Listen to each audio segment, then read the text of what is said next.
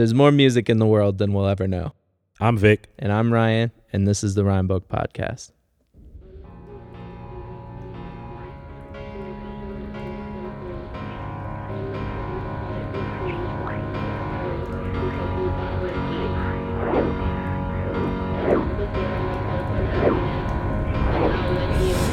Lyricism, telling a story through song. It's a calling card of the best artists, the ones who stand out from the pack. Whether the subject is love, self-examination, or politics, the four-piece Bay Area-based band I the Mighty is one of the torchbearers in this right for modern rock music, and they bring an eclectic sound to back up the emotive pictures they paint.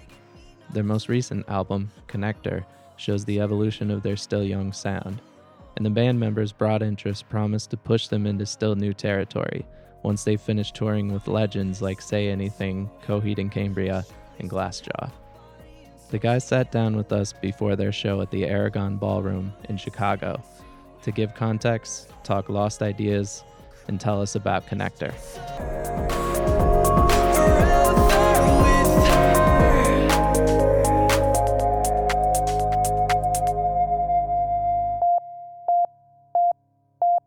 I definitely think it was a new process writing a lot of the stuff in the studio. Satori, the album before, we had pretty much completely written note for note. Every part of every instrument. Connector, we went in, we had a lot of the skeletons, the body of the song there, and then say we needed to write a second guitar line or a bass line or drum. A lot of that was done in the studio. So I think the next record I could see us doing a little bit of a mix of the two, you know what I mean? Coming in and leaving some parts open-ended, but having a little more of the parts finalized before we got there. Yeah. As far as a couple of the lead lines went, I know, since they kind of came a little bit later, I would sit down and write a lead line and then go in and try to record it and then find out later because that they sort of clashed with the vocal line and we'd have to change it. So I think I don't know, that was a little bit of a challenge writing in that way in the studio, trying to write a lead line and then maybe the vocal line wasn't written yet, and then you'd find out later, oh shoot, that doesn't really work because those particular notes don't work with the vocals or they clash or whatever. But with this new project, you have a lot of synths and drum machines, and Brent has kind of his Drake rap moment in No Faith in Fate. Me personally, I'm definitely influenced by a whole lot of different types of music. Yeah. The solo album is kind of an example of that. That was what that album was just messing around with a bunch of different things. But yeah, I just wanted to try some new stuff, some new approaches vocally for Connector. Right. Some more. I think we all did, but we're just interested in exploring pop a little bit more. I know Blake wanted to explore a lot more synthes type stuff for the record. I don't know specifically, just kind of I love 80s music in general. So I don't know if I can pinpoint one specific artist. Coldplay? Shikari. You were listening to a lot of Enter Shikari. A lot of Shikari. I think it's I've always loved 80s music and synth stuff and getting more in EDM stuff too. And hearing it used in our contemporaries and how they use it now, and you kind of it's all right, maybe there's a way we could incorporate some of that into our stuff. So Brent was saying for Connector, a lot of us wrote separately, and then we come together with our ideas and flesh them out together. But Chris and I did a lot of writing together, and we did we do a lot of programming just in this Ableton Light program on the computer, and we brought it in to Mike Green, the producer, and we thought okay, well, he has all these plugins that'll take these ideas and give them real sounds. Yeah. But for most of them, he was it sounds fine. There's no sense in changing it. So it's literally stuff that we just programmed in that living room that's on the record. And then there, of course, he was manipulating the sound. We would take it, processing a little bit. Yeah. So he had access to stuff we did.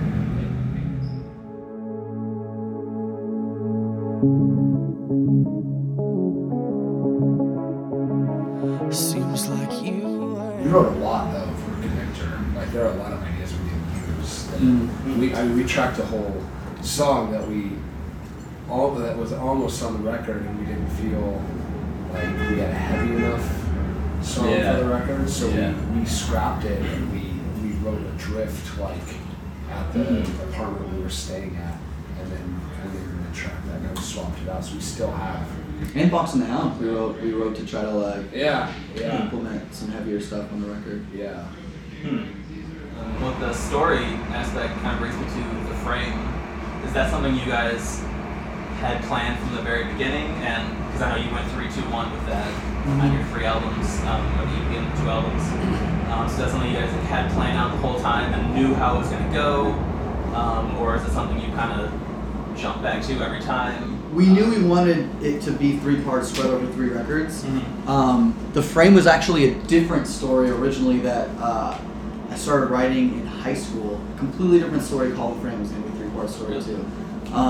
And then I started writing this other one, and it was I Liked It Better, and the name The Frame still stuck with it. So, but actually, we wrote the end first, and I knew what I wanted. I knew how I wanted it to end, and I knew the love story and the relationship that I wanted to be in the middle, but I didn't know how it all. The actual frame, I hadn't figured out what was going to actually happen. And that actually, to go along with what we were talking about earlier about the studio, that I finished the lyrics to that song the day that we were driving to track vocals for that song, which was, I believe, the last song that we tracked vocals for on the first record. So that was like, I wrote lyrics for like 7, I think, of the songs in the studio, or basically out of studio, but like in between studio hours. And I think, that was the last time they got written for the record. So the story kind of came together like very, very last minute. There was so much storyline to fit into one song, it just took a while to figure out how to actually map it all out. And in terms of story, it's kind of interesting that you mentioned that that's like the Quentin Tarantino telling the story backwards approach. And are there kind of structural things that you want to apply to what you're doing going forward, maybe literary devices or anything like that you haven't been able to fold in yet? I know I want to do more like trilogy stories for sure. Yeah. I've got a few rolling around for the next record. I'm not sure if I want to do like spread them across records again, or if it'd be kind of cool to like end the next record with like a 3-parter, kind of like a Coheed's done it a couple, like the Willingwell series. I think Coheed's done it a couple times, but I thought that it might be kind of cool to condense it all into one album too, or maybe stretch something out, or have a sequel to a song that we already put out that people don't realize is going to be a 2-parter until we put it out. You left the room and all my senses left with you, and now my body's just a place for blood. If I could taste it, I'd be shaking in my place just at the thought of what your lips taste of.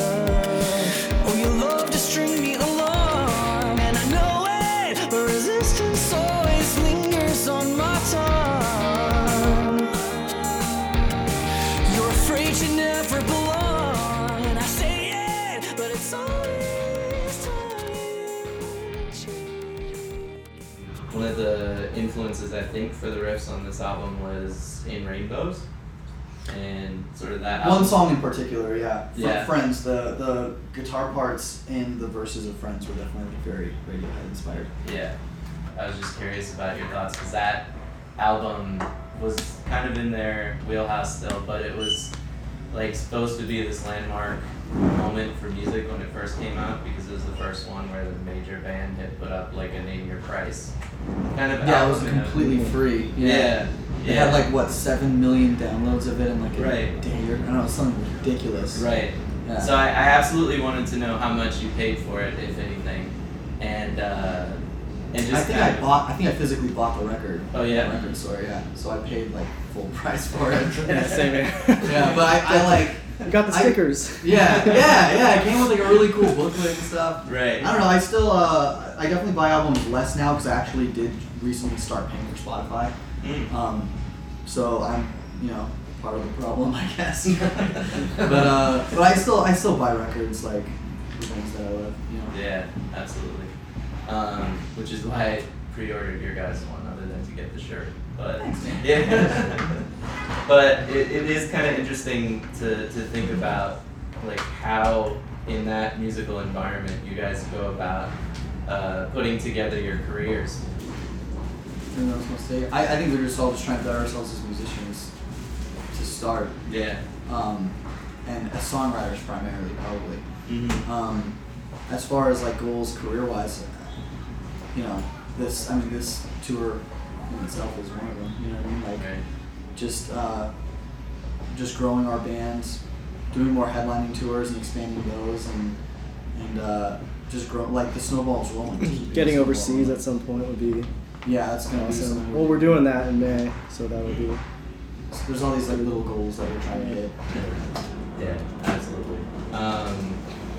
I was sort of surprised to read when you were putting Connector together that some of the parts were come up with while you were like catering or bartending or stuff like some things like that. Do you still have like those connections back home where you can go home and make a little money while you're there, or how do you sort of fit the career into your life as a musician? They're there, but I haven't been doing anything other than music since September of last year. Yeah. So that was they're there if I really need them. They're Right. there, but I really wanted, my goal for 2015 was to be doing nothing but music by the end of the year. Right. And I'm there. I do like a song shop thing, like kind of like Max Bean and stuff. So people pay me to write songs. Mm-hmm. So that kind of like has replaced having an outside job. And I'm gonna try to continue that. I'm trying to. If I'm ever really desperate, I can make some money other ways. But we're trying to. The more time you dedicate to music in whatever facet, the better you're gonna grow as a musician. So I think that's just kind of where we're at right now. Yeah.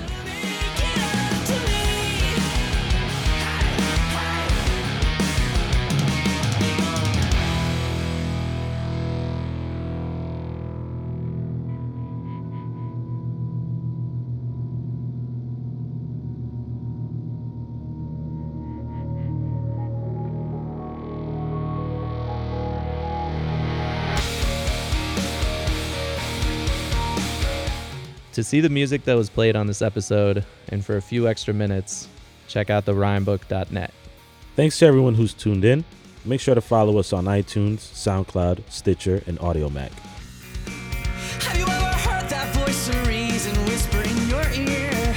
Or did it say the things you never want to hear? Or tell me where that angel perched upon your shoulder.